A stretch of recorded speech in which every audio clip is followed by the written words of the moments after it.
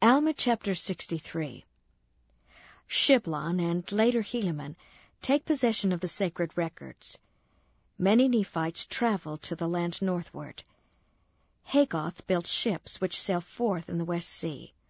Moronihah defeats the Lamanites in battle. And it came to pass in the commencement of the 36th year of the reign of the judges over the people of Nephi, that Shiblon took possession of those sacred things which had been delivered unto Helaman by Alma. And he was a just man, and he did walk uprightly before God, and he did observe to do good continually, to keep the commandments of the Lord his God, and also did his brother. And it came to pass that Moroni died also. And thus ended the 36th year of the reign of the judges.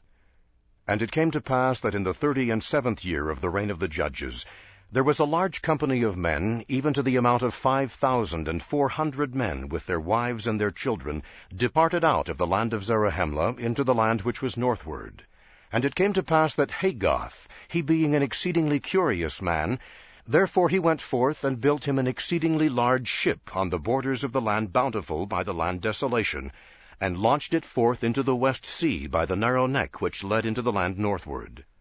And behold, there were many of the Nephites who did enter therein, and did sail forth with much provisions, and also many women and children. And they took their course northward, and thus ended the 37th year. And in the 38th year this man built other ships. And the first ship did also return, and many more people did enter into it. And they also took much provisions, and set out again to the land northward. And it came to pass that they were never heard of more, and we suppose that they were drowned in the depths of the sea. And it came to pass that one other ship also did sail forth, and whither she did go we know not. And it came to pass that in this year there were many people who went forth into the land northward, and thus ended the 38th year. And it came to pass in the 39th year of the reign of the judges, Shiblon died also, and Corianton had gone forth to the land northward in a ship to carry forth provisions unto the people who had gone forth into that land. Therefore it became expedient for Shiblon to confer those sacred things before his death upon the son of Helaman, who was called Helaman, being called after the name of his father. Now behold, all those engravings which were in the possession of Helaman were written and sent forth among the children of men throughout all the land, save it were those parts which had been commanded by Alma should not go forth. Nevertheless, these things were to be kept sacred, and handed down from one generation to another. Therefore in this year they had been conferred upon Helaman before the death of Shiblon.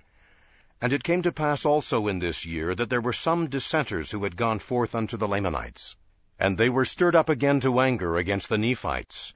And also in this same year they came down with a numerous army to war against the people of Moronihah, or against the army of Moronihah, in the which they were beaten and driven back again to their own land, suffering great loss. And thus ended the 39th year of the reign of the judges over the people of Nephi. And thus ended the account of Alma, and Helaman his son, and also Shiblon, who was his son.